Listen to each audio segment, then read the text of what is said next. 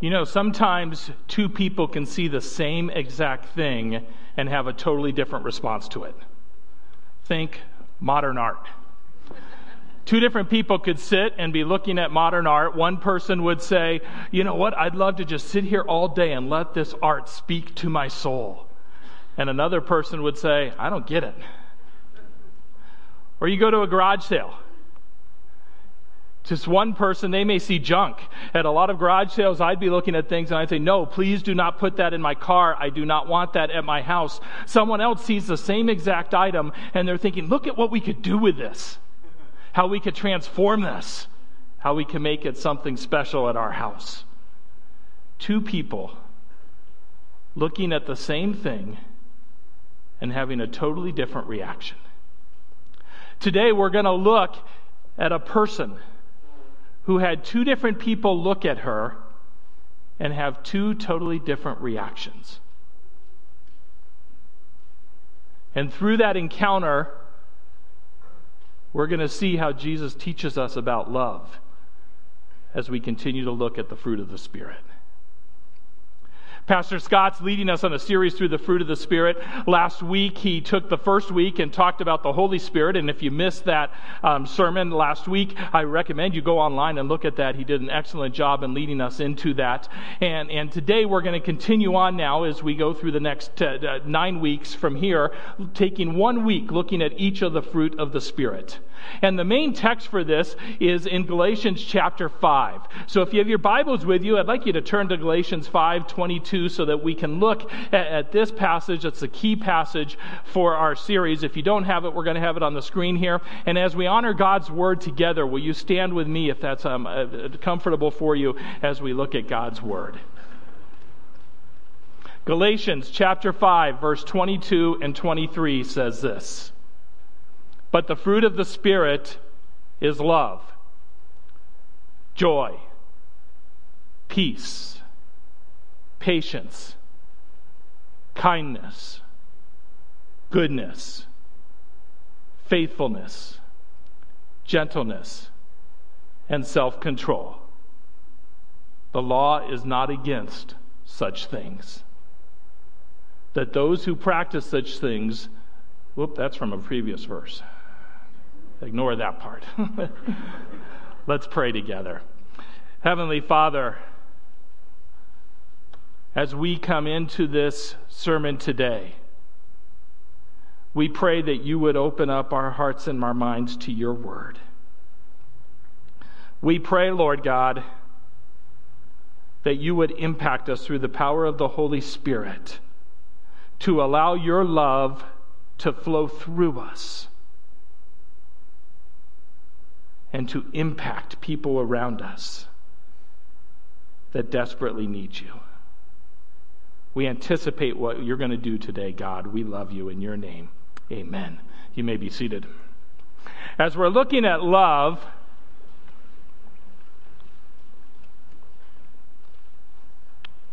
here's a definition for us to begin with.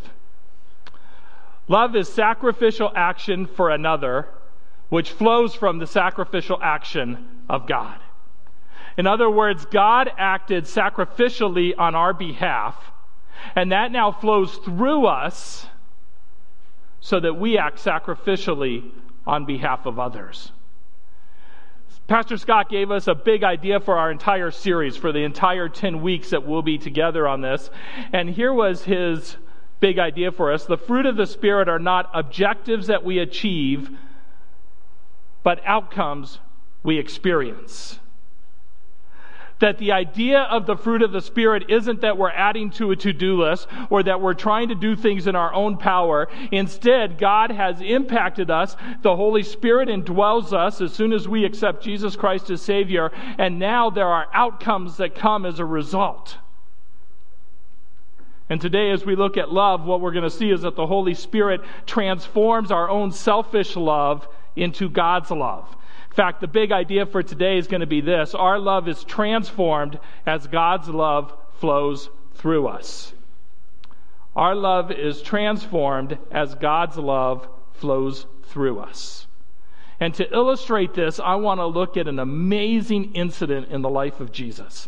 An amazing encounter that he had. It takes place in Luke chapter 7. And in Luke chapter 7, we're going to look together at this encounter that takes place. And it starts here in Luke chapter 7, verse 36. And it says, "Then one of the Pharisees," we're going to find out that his name is Simon.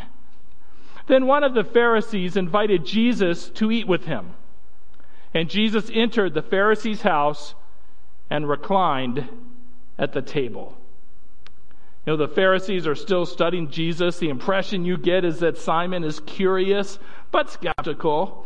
He refers to him reverentially as teacher later in our passage. He makes Jesus the guest of honor at a banquet. Yet he also snubs him by not doing some of the basic hospitality, and we're going to see that in a minute. But Jesus is invited to the banquet, and Jesus accepts his offer. The first point as we look through this passage is that God's love flows through us as we reduce our busyness. And as I thought about the life of Jesus, I think of Jesus as just being available in his schedule time and time again to encounter people.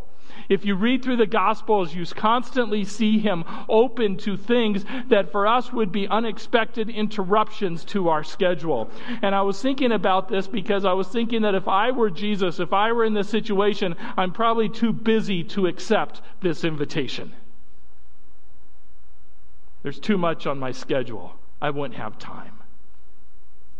I was thinking back to a church that I once interviewed with, and they were taking me through their Sunday morning schedule and all the things that happen on Sunday morning, and they sort of half-jokingly said, you know what, we are so busy on Sunday, and we've got everything timed out just perfectly. If the Holy Spirit showed up on a Sunday morning, we probably wouldn't have time for him. Now, that's a problem. And the reality is that could often be my life. I had to drop by a bank and talk to the banker this week, and it was the assistant manager who I know. And she said, "Hey, you keeping busy?" And my reaction was, "Yes, I'm very busy right now." And in the past, that was a point of pride. I'm busy. I've got a lot going in my life. Now when I say I'm really busy, I start to feel like, what am I missing out on? What opportunities, like Jesus has here in this passage, do I not have?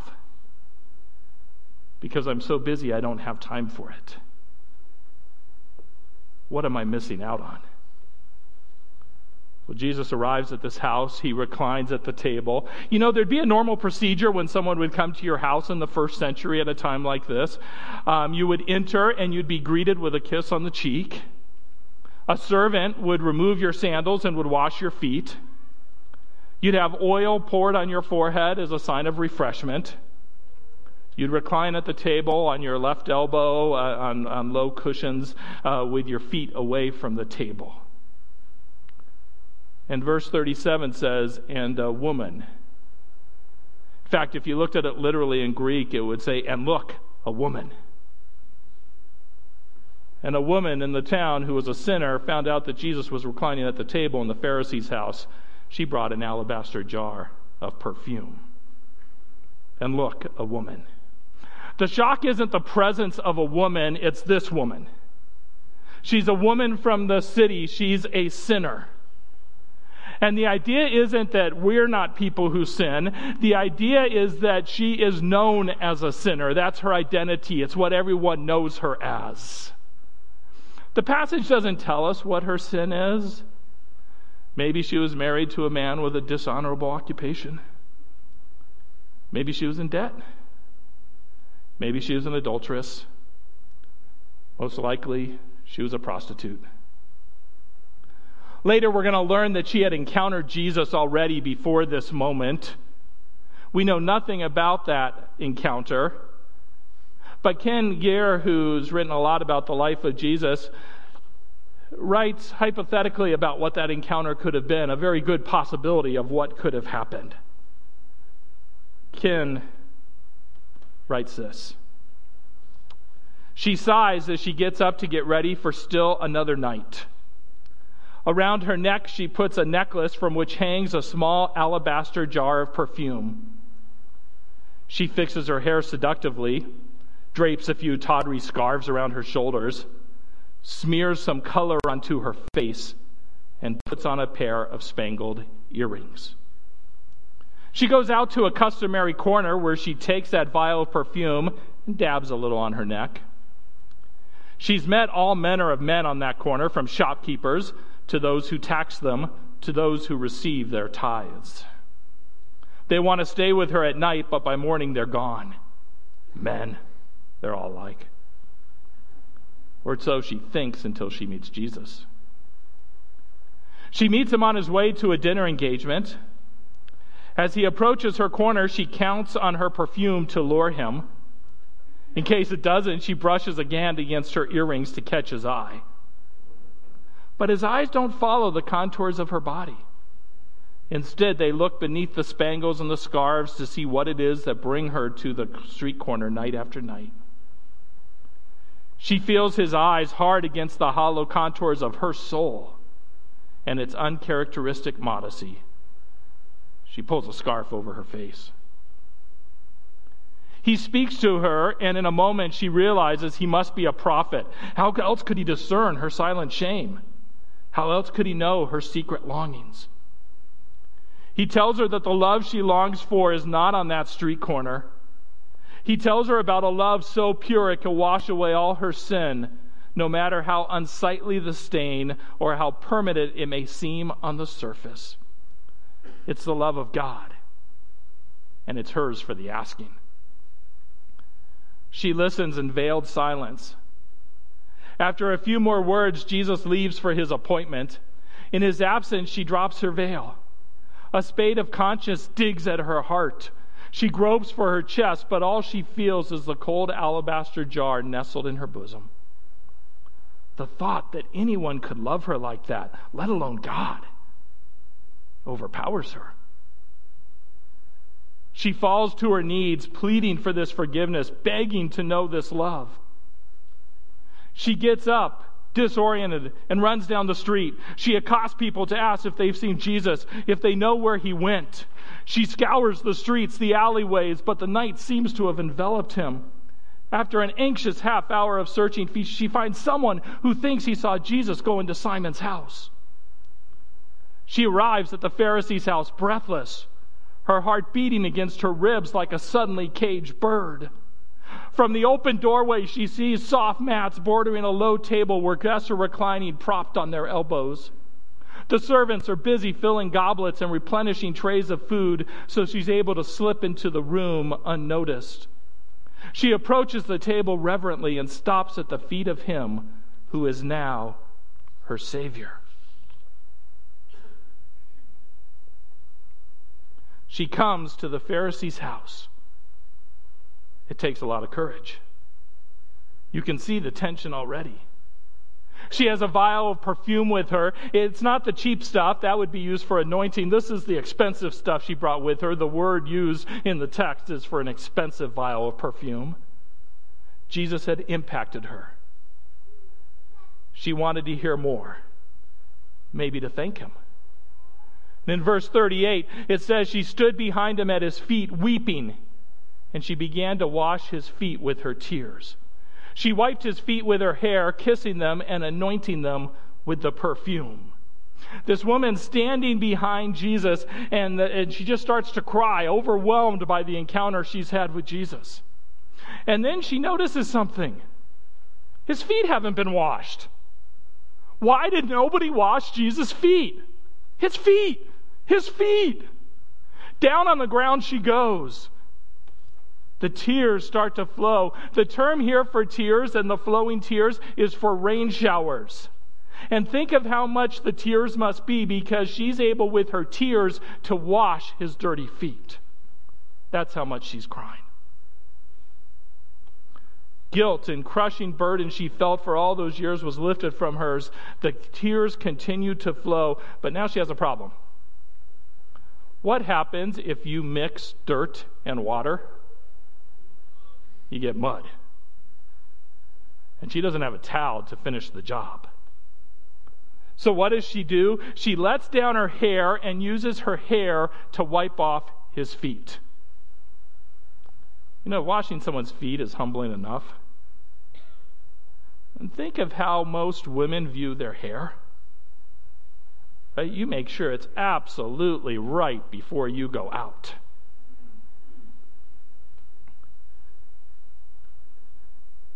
And this woman who night after night would use her hair to seduce was now offering to be ugly in public if that would help honor Jesus. By the time she's done, the dirt and mud from man's feet would be caked into her hair. There's times when the text doesn't tell us something, but you know exactly what the moment was like. This is one of those times. There are some things I could tell you for certainty about what's happening right now at this banquet. I can tell you with certainty that at this moment, nobody is eating. Nobody is talking. This is one of those moments where you're barely breathing, right? It's like, oh. Sometimes we look at something in the Bible and we say, hey, there's this first century custom you need to know about that makes this whole thing make sense. I've studied the first century customs. I've got nothing to help you with. This moment is as awkward today as it was then. Everyone's silent. Everyone knows exactly who this woman is.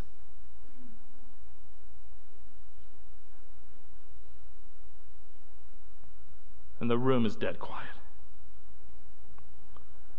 The gratitude keeps coming in her heart, so she takes those washed feet and she starts to kiss them. You ever kiss someone's feet? Kissing a baby's feet, that's kind of okay, right? But an adult's feet? And the word used in the text is an intensive word for kiss. It's used of the father kissing the prodigal son. It's used of the elders saying goodbye to Paul at Ephesus when they knew they were never going to see him again. If you were at that dinner party, how would you view what you just saw? Well, Simon has an idea for us. When the Pharisee who invited him saw them, he said to himself, this man, if he were a prophet. And sometimes the Greek helps us, and if-then statements is one of those times. You can write an if-then statement in Greek, and it tells you if you think the if is true or if it's false. This is a contrary to fact if-then statement. So what it's saying is, if he were a prophet, and by the way, we certainly know that he's not. But if he were a prophet, then he would know who and what kind of woman this is who is touching him. She's a sinner. Simon sees this woman, and what he sees is a sinner, a prostitute, a whore. Sometimes we have expectations that come from society, not the Bible. There's extra rules that are added on. In the first century, there were some extra rules that would help explain this text even more. In the society at that time, it had been determined that a woman should only let down her hair in the presence of her husband. In fact, if a woman let down her hair in the presence of anyone except for her husband, according to the Talmud, that was a good reason to get divorced. So he looks at this woman and he sees her past. He looks at this woman and he sees her as dirty.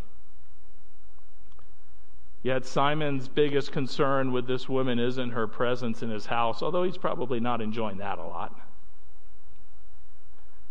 Simon's biggest concern with this woman isn't her actions, although he'd certainly see it as appropriate. Look how she's touching his feet.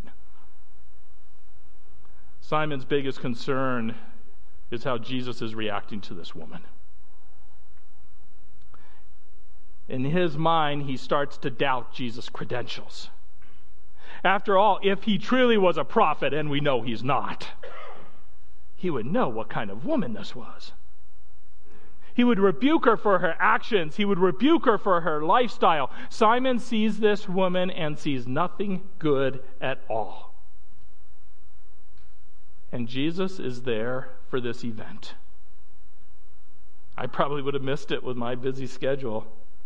But Jesus carved out time for the unexpected opportunities to love people. Now, the temptation as we face this is to add some objectives to our life, a checklist. We need to love harder. We need to add a to-do list. We need to come up with some things to do. And the problem is that leads us right into the works of the flesh. Remember back before we get to the fruit of the Spirit, there's another list that's given. That's the works of the flesh. That's what happens if we try to do things in our own power instead of through the power of the Holy Spirit. And Galatians 5:19 tells us about the works of the flesh. And what's interesting is when we do love and when we do any of these things in our own power, what we get is a counterfeit love. We get something that isn't truly love. We get something that is less than. And so many of the words that are listed here in the works of the flesh happen to tie directly to what love looks like when we try to do it in our own power. Now, the works of the flesh are obvious. Sexual immorality. That's counterfeit love. Moral impurity. That's counterfeit love. Promiscuity. There's another one. Idolatry, sorcery, hatred, strife, jealousy, outbursts of anger, selfish ambitions, dissensions, factions, envy, drunkenness, carousing, and anything similar. Jesus knows that if we just try to create a to-do list, if we try to do it in our own power, we're going to end up with something like this. So we have our second point today. God's love flows through us as we meditate on His love for us. See, Simon sees a disgusting sinner. Jesus sees something different. Why does he see something different? Why does he see something different in her? And it's time for Jesus to tell a story. It's time for Jesus to take us away from trying to do things harder in our own power and instead allow the Holy Spirit to work through us. And so Jesus goes on. He says, Simon, I have something to say to you. Say it, teacher. A creditor had 2 debtors. One owed 500 denarii, the other 50. Since they couldn't pay it back, he graciously forgave them both. Which of them do you think will love more? A denarii, 1 day's wages. So you have someone who's behind, has a debt of 50 denarii, 10 weeks' wages. And if you were making that level of money of a typical person, that was enough to meet your needs. It certainly wasn't building savings. So if you are behind 10 weeks of earnings, it's a big debt. It's going to be hard to repay that. The other one is 2 years' income. That's a massive debt. Those are the sides of the debts. If you're barely covering your expenses, both are big debts, but one's a lot bigger. And what happens? The lender forgives them completely. Can you imagine getting that phone call? Can you imagine hearing that news? Your debt's forgiven? The comparisons are easy to make here to what Jesus is saying. God's the money lender. Our sin is the debt. The big debtor is the woman. The little debtor is Simon. And notice that even though one debt is much larger than the other, both the high-class moralist and the low-class prostitute have the same problem. They're both insolvent. They both don't have enough money to pay their debt. And this is where our debt stands with God. We can't pay it. And God forgiving our debt should shock us even more than Citibank calling to tell us we don't have to pay our huge delinquent credit card bill.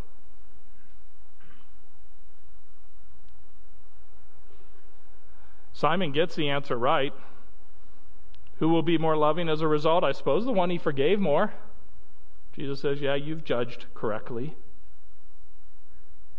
The one who understands their forgiveness, the one who understands how much the debt was.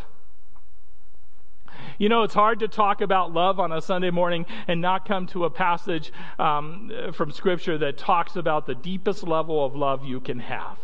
It appears in John 15, and Jesus says this in John 15, 12, and 13. This is my command, love one another as I have loved you.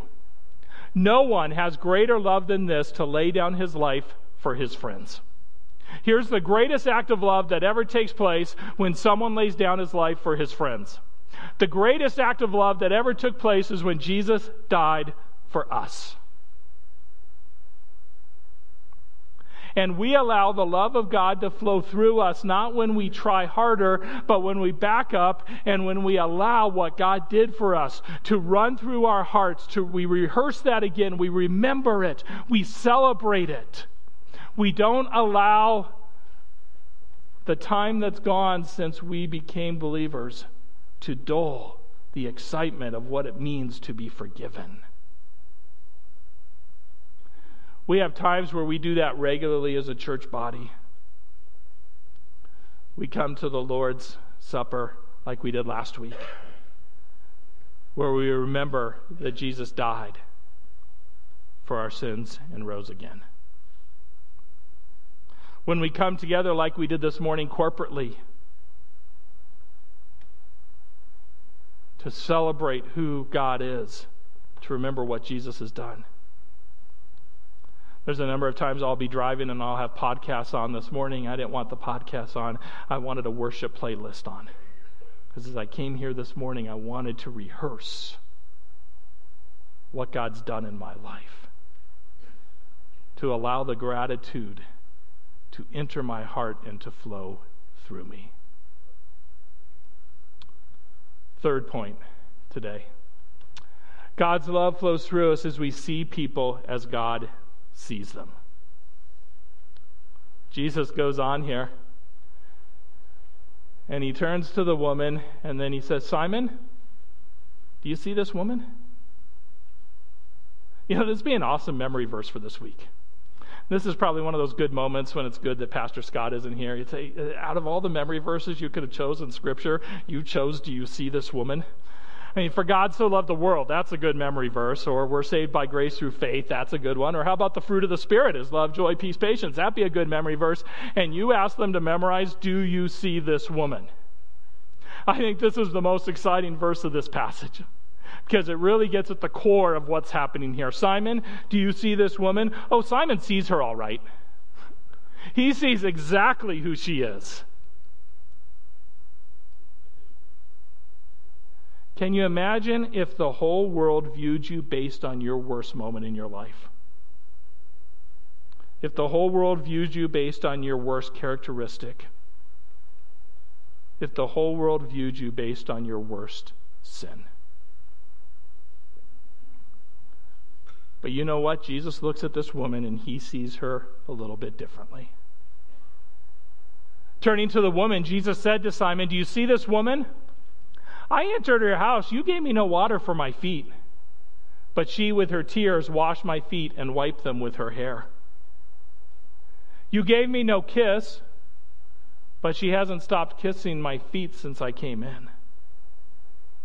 You didn't anoint my head with olive oil, but she's anointed my feet with perfume.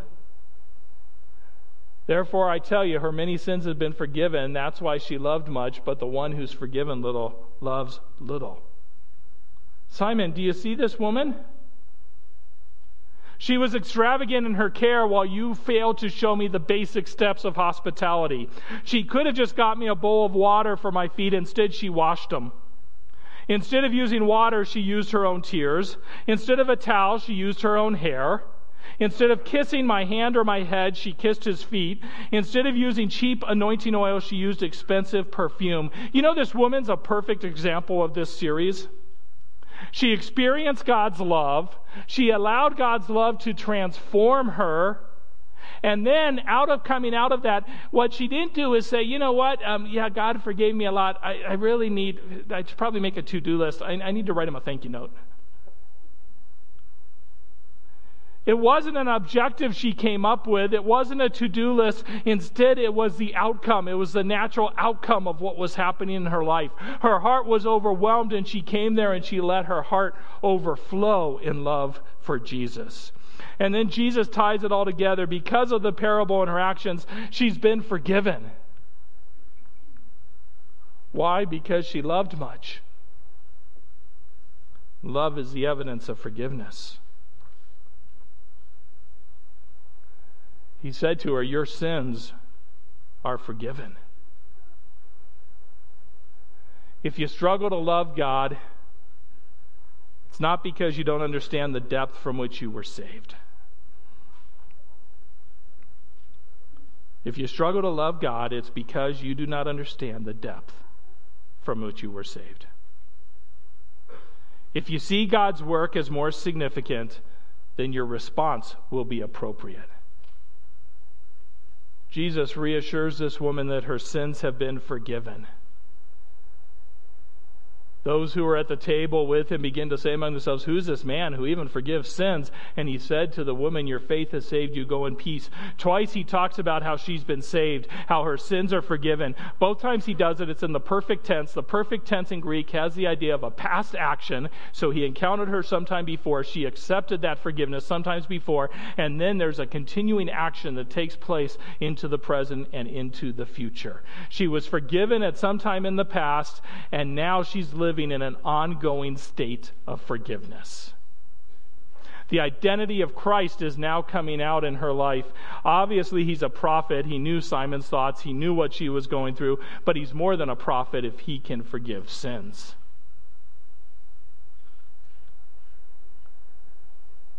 Do you see this woman? Simon looked back, and he looked in her history, and he saw somebody dirty, disgusting, a failure of a person that didn't deserve to be in his house. Jesus looked forward and saw what that woman's life would become after she was transformed by God. One person, two people looking at her, seeing two totally different things. You know, if a person's married, every so often there will be times where they need to have conversations together. Times where maybe someone's been hurt. There's misunderstandings. Next weekend, Lisa and I will celebrate 28 years of marriage together. And throughout the last 28 years, we've had times where we've had to sit down and have conversations together. And there's a phrase that we'll say to each other every so often as we've grown in our communication skills. And at times, the phrase will go something like this, where we say, "Right now, I feel like you're choosing to think the worst of me." Now, when she says that to me, and if you see her, don't let her know I said this, okay? Just between us here. If she says that to me, it really impacts me as soon as I hear that. Because I love my wife. And I never want to think lower of her than who she really is. I know that she was created in the image of God. I know that Jesus died from her and shed his blood for her. I know that she's been filled with the Holy Spirit and that he's transforming her life day by day. And at moments like that, it makes me want to take a step forward and to say, I trust you. I trust you that even though I might be hurt, that you weren't trying to hurt me. I see you for who God sees you, instead of looking at you in the worst possible light I can.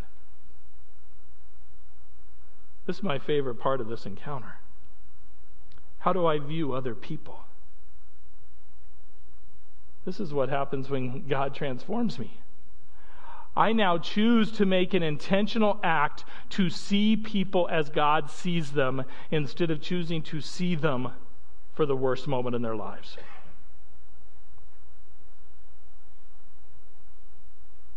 It's an intentional act. It's an act of love. There's a spouse who needs to hear that from their husband or wife today. There is a child who needs to hear that from their mom or dad.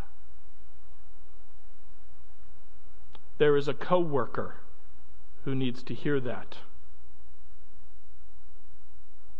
from someone they work with. There's a friend who needs to hear that from their friend.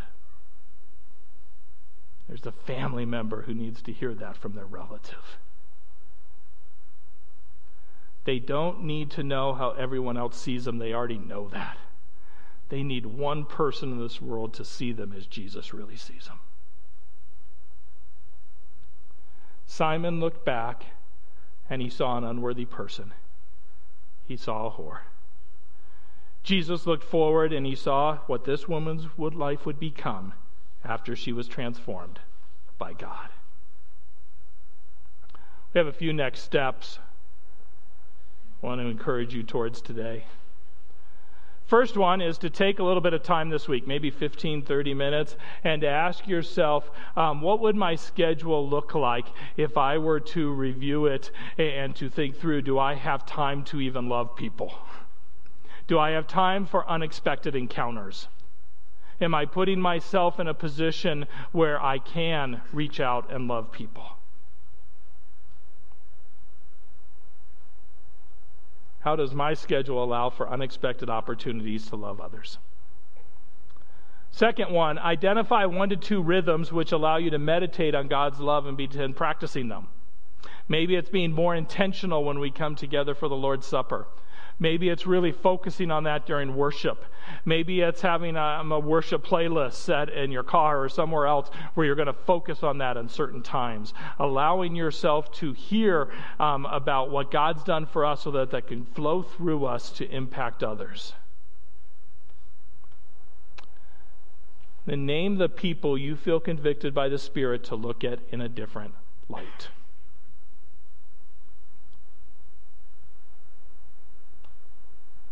The blanks are for that person's name. Maybe you've got someone in your head right now that you realize you haven't been looking at them in the best light. You've been assuming the worst about them. You put their name right there. Is made in God's image, and God deeply loves them.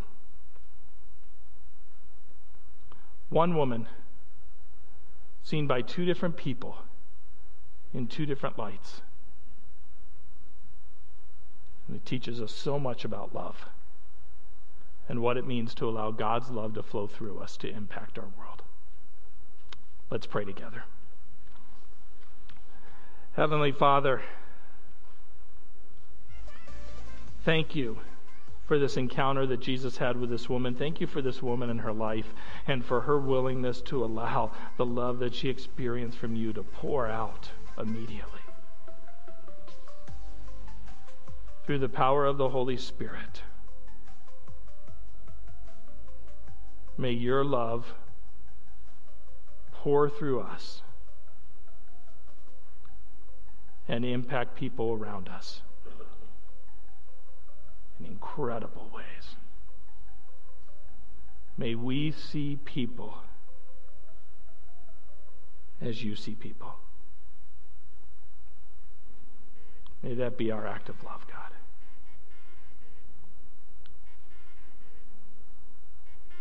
We love you in your name. Amen. Well, keep praying for Pastor